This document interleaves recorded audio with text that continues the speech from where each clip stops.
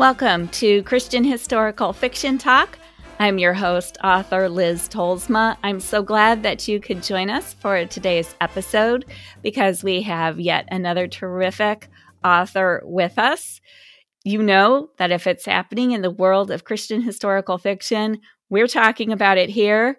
And today's author is, I guess you could say, trending in the world of Christian historical fiction. It's a real pleasure to welcome her here. Before we get to that interview, though, just remember the basics.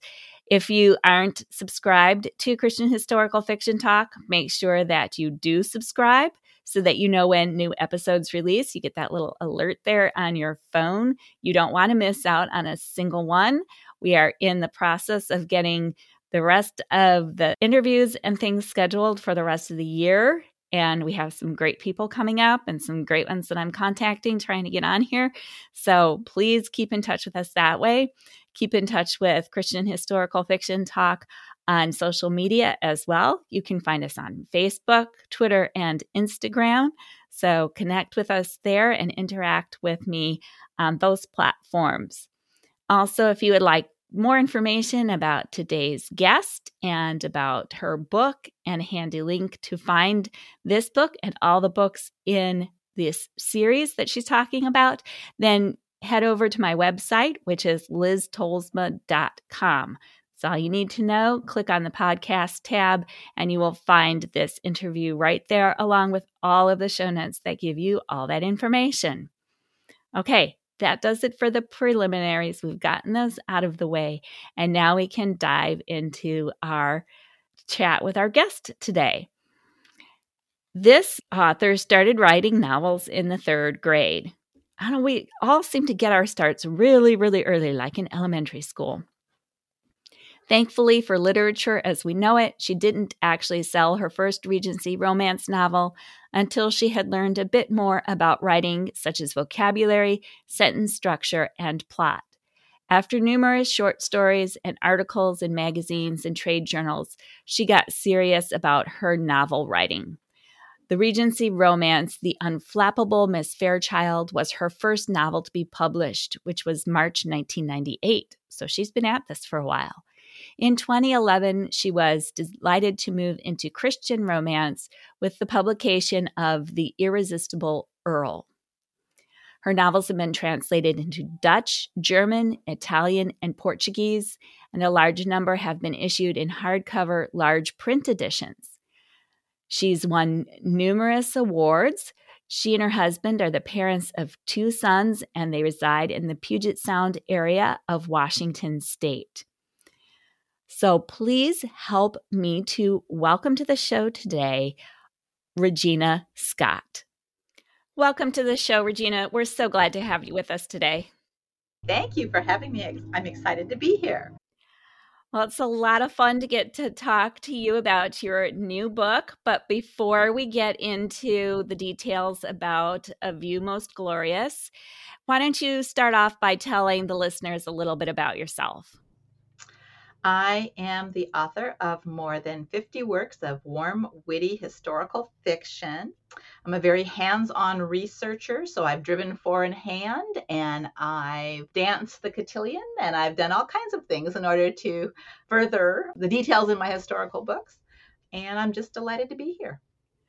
Well, we're so glad that you agreed to join us because, as I was telling you, I got to read A View Most Glorious while I was sitting on a beach in Greece, literally with A View Most Glorious in front of me. And you provided me with many wonderful hours of relaxation. It was a really good story, and I truly enjoyed it. So I know our listeners will if they pick it up as well. So that leads us then into A View Most Glorious. Why don't you tell us a little bit about the book? Sure. It is the 3rd book in my American Wonders collection, which are all set in the history of our national parks. This one is set on Mount Rainier and in Tacoma, which is one of the closest towns to Mount Rainier. It's set in 1893, and it features one of the first women to reach the summit.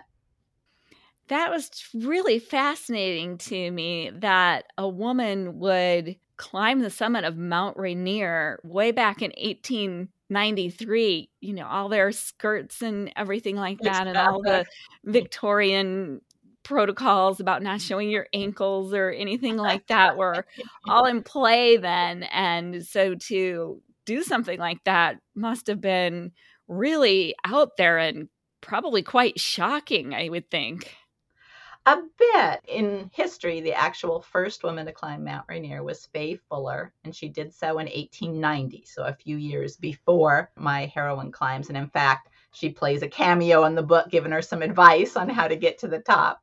But she did it at that time, and there is a wonderful photograph of her after her climb that was in the newspapers. And if you look, it looks as if she's wearing skirts. She wasn't. She was wearing bloomers.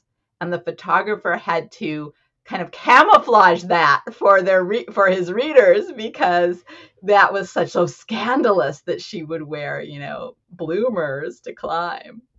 What was the inspiration for this book and for this whole series set in national parks? It started with the first book in the series, A Distance Too Grand. I didn't set out to write a series at that point. I wanted to do something big and splashy, and I knew I wanted my heroine to be a photographer at a time when women were just sort of dipping their toes into that. And I thought, what's the biggest thing she could possibly want to photograph? And I thought, the Grand Canyon. It doesn't get any bigger than that. And when Revell bought the book, my editor said, hey, would you be willing to make it a series and write 2 more set in the national parks? And I said, oh, break my arm. Sure. I would love to do that. So the series was really her idea. So I give her full credit for that. And then when I was really digging into the research for A Distance Too Grand, I ran across this tantalizing little comment about the cavalry riding to the rescue of Yellowstone. And I thought, there's book number 2. I got to figure that out. That just sounds too good. So the second book, Nothing Short of Wondrous, is set in Yellowstone. And the third one was a no-brainer for me. I live 45 minutes from the gates of Mount Rainier, and my father loved that mountain. I practically grew up on it because he had us up there every weekend, hiking and camping. And so it had to be Mount Rainier, had to be number 3. That makes a lot of sense then. So have you climbed Mount Rainier yourself? No, I did think strongly about it, and I have great respect for the people who do it. In Cora's day, people who were absolute amateurs just did it, and so I can't feel quite that comfortable. So I did look into the training that would be involved and the effort that it would take to do that. And I thought, oh my, with all the other responsibilities I have, I just don't think that's where I am in life right now, regrettably. That was always my father's goal, was to reach the top. He never did either, but maybe someday, we'll see. Yeah, that would have been really kind of cool. But I guess, I can see your point. And that would not be anything I would want to do. That's for sure.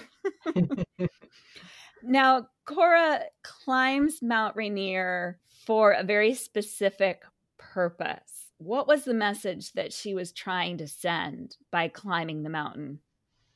She was trying to raise awareness for women's suffrage. She, at the time, obviously 1893, women's suffrage was still a thing all over the country, but it was a particularly difficult subject here in Washington State.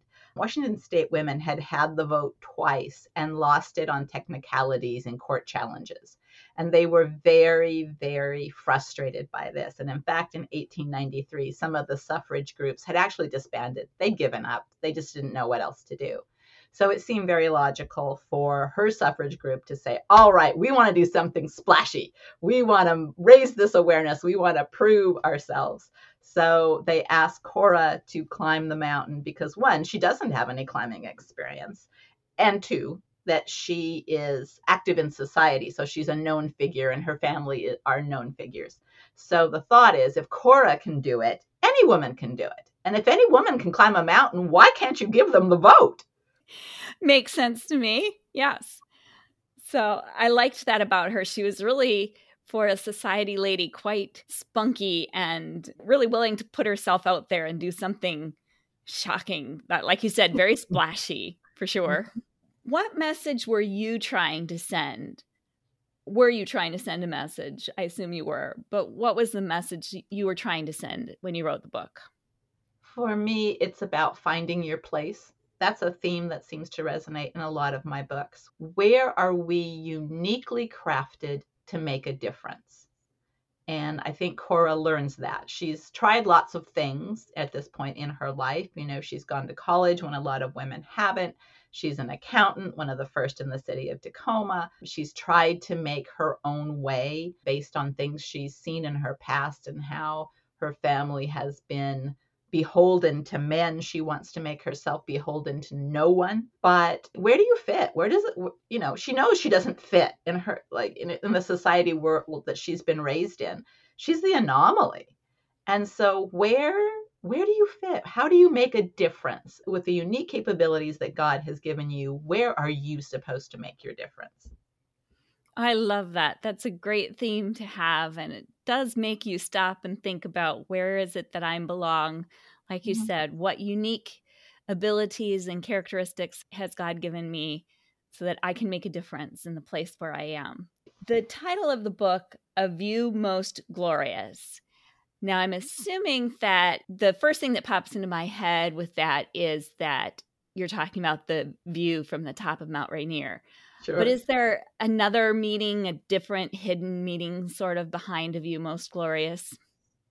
I think it still fits with that theme of finding your place. That's where you really can see. That's where you see the future. That's where you see your path. And sometimes that means that's where you see the person who's meant to be walking beside you on that path. And that's, well, we won't give anything away about the book.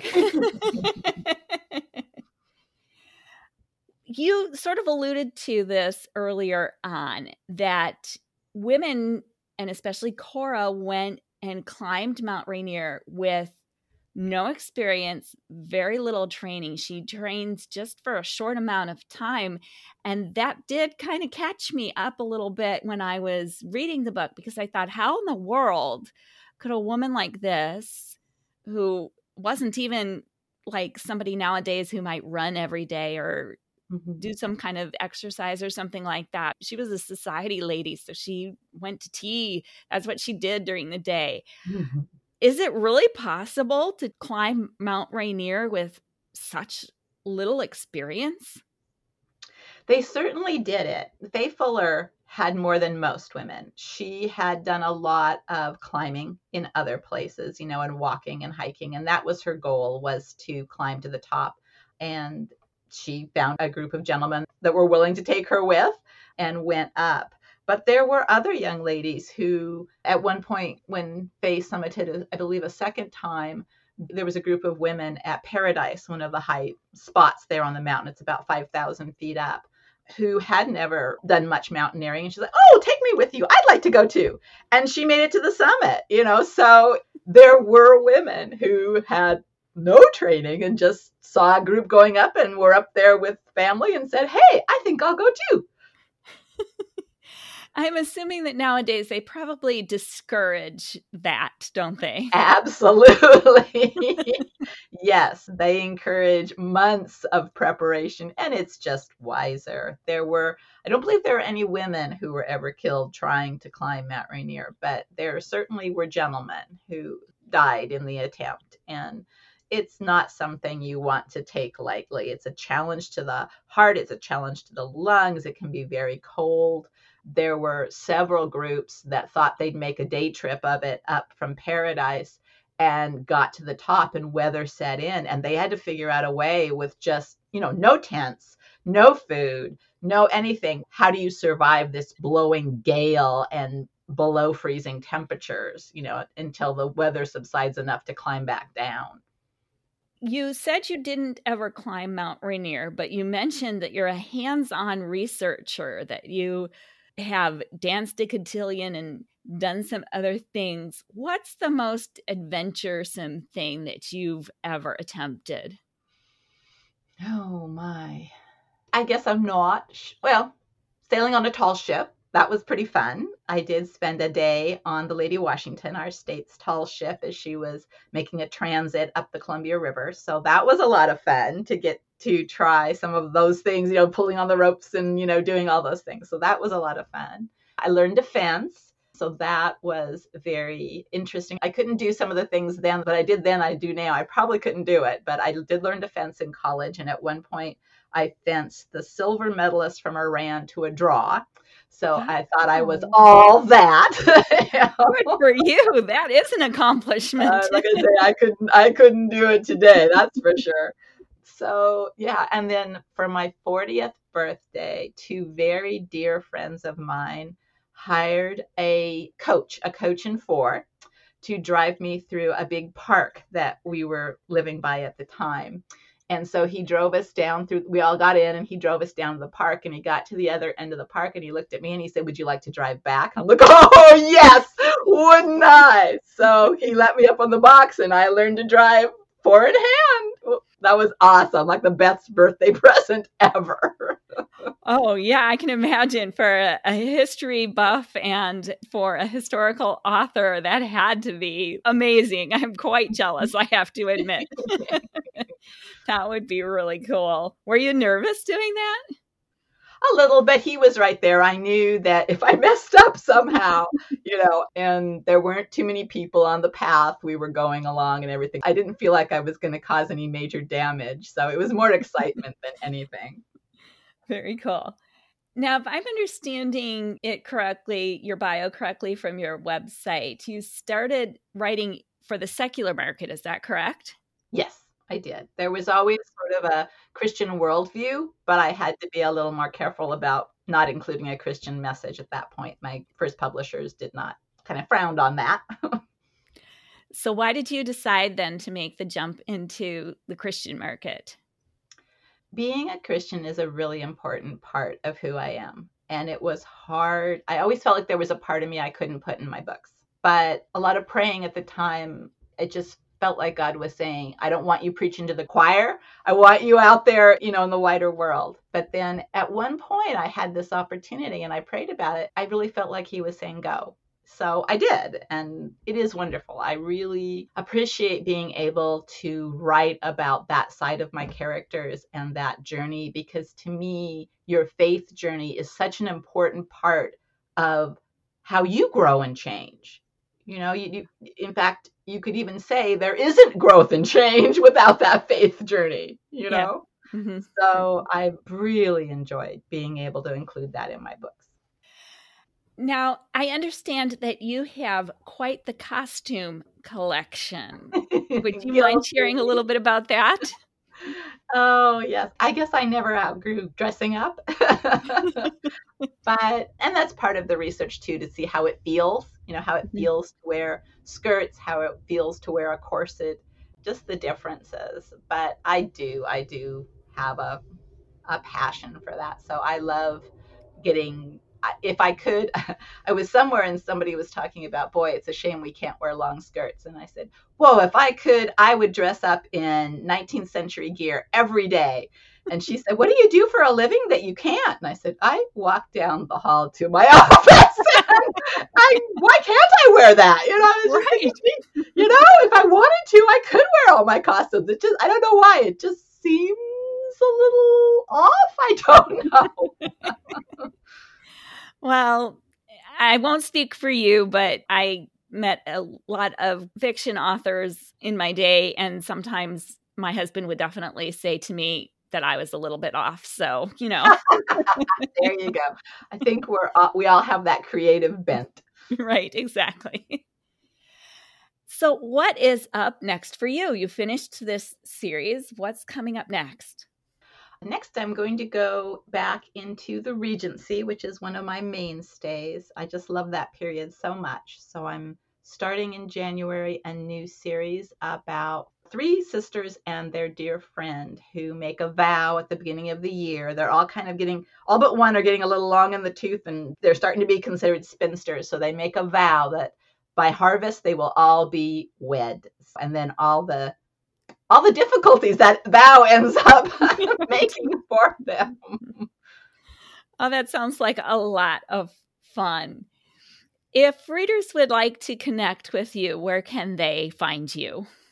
Certainly on my website, reginascott.com, you'll find all the buttons and banners for where I am on Facebook and Pinterest and my blog. And I'm always happy to connect with readers. And you'll also find a place to sign up for my newsletter where you can learn more about the books and more about some of the interesting things I figure out along the way. Which is always fun to read those newsletters and find out what authors are up to. Do you have any last words for the listeners? Just that they can always order A View Most Glorious at bakerpublishinggroup.com or wherever books are sold. Well, thank you so much, Regina, for joining us. It's been a true pleasure getting to know you and to hear a little bit more about A View Most Glorious. We have certainly enjoyed it and wish you the best of everything in what's coming up for you. Thank you so much. It's been a pleasure to be here. Well, unfortunately, we have come to the end of our time with Regina Scott. She was a wonderful guest, and I was so pleased to have her on the show with us. You'll want to be sure to pick up a copy of A View Most Glorious. I really enjoyed this book, and I know that you will too. You can find more information about Regina, about A View Most Glorious, and get a link for A View Most Glorious and the other two books in this series over on my website, which is liztolsma.com. Just click on podcasts and you'll find all that information there, as well as some past guests that we've had. And if you've missed any of them, that's a great way to get caught up on all of the ones we've had. Speaking of great guests, we have another one coming up next week, and that is Carrie Fancett-Pagels. We're really pleased to welcome her to the show. Carrie holds a PhD and is the award-winning and best-selling author of over 20 Christian fiction stories, including ECPA and Amazon bestsellers. Her tagline, "Overcoming with God," manifests in her positive storylines. Possessed with an overactive imagination that wasn't cured by 25 years as a psychologist, she loves bringing complex characters to life. Carrie and her family reside in Virginia's historic Triangle. A former Youper, she enjoys, and I know what a Youper is. Yes, she'll have to tell us what a Youper is next week. Stay tuned for that. A former Youper, she enjoys summer trips to the Straits of Mackinac, where many of her stories are set. So be sure to come back next week to hear my interview with Carrie and to find out what a Youper is. As always, I thank you so much for taking the time to tune in, to listen, to share more with your friends and fellow readers about Christian historical fiction talk. Take care, have a great week, and we will see you next time.